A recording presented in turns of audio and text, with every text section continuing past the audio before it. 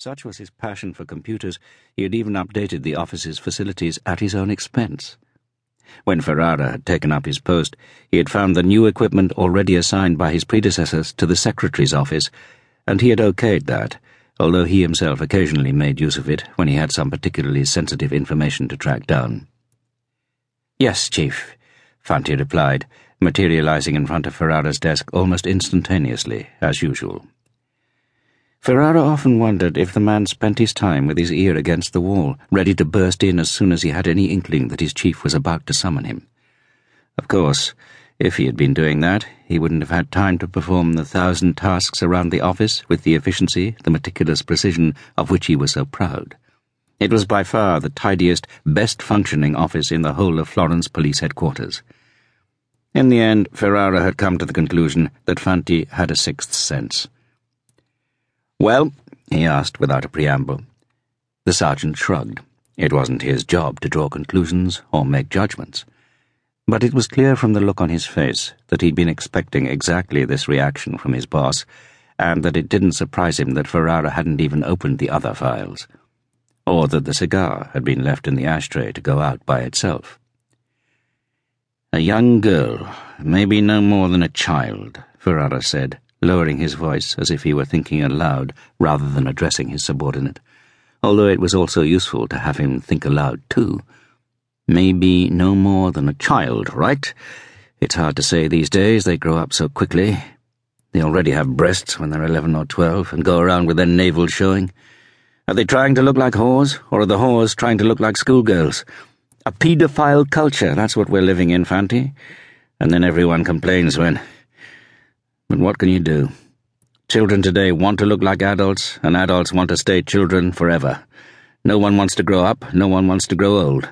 They all think they can stay in an eternal kindergarten without rules or restrictions and not worry about time passing. Maybe I'm angry because I feel the weight of my years, every single one of them, and maybe a few more. But in my day, damn it, this girl would have been a child. She would have been playing with her dolls, not with syringes. What kind of world is this? What kind of shitty world? And isn't there anyone looking for her? In the whole of Florence, isn't there a mother with a missing daughter, an uncle who's lost his niece, a tourist desperate to find his child?" "Right, Chief," Fanti said, not knowing how to respond to this outburst. "And what about us?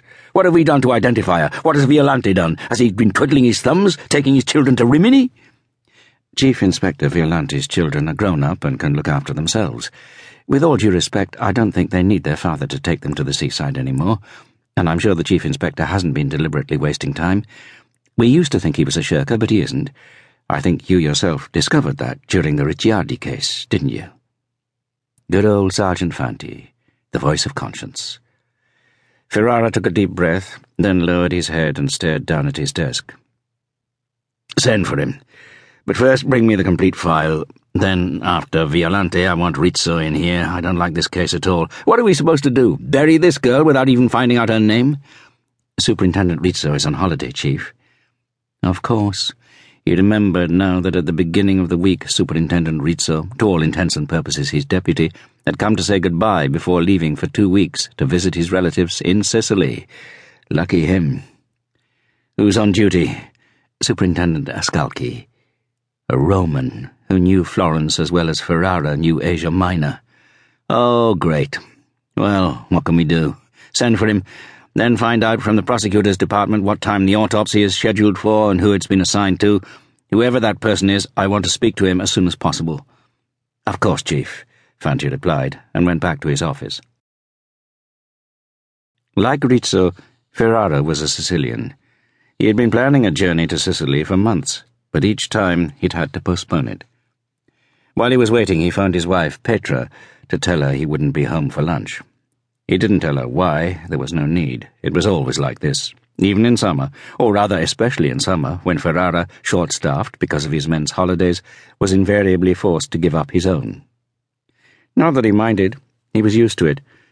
But he felt sorry for his wife, who insisted on staying with him all through these stifling months when the sun beat down mercilessly on Florence, the city of excess. But whenever he told her they wouldn't be going away, she would greet the announcement with a smile as predictable as the infernal heat and say that she wouldn't have been able to leave home for long.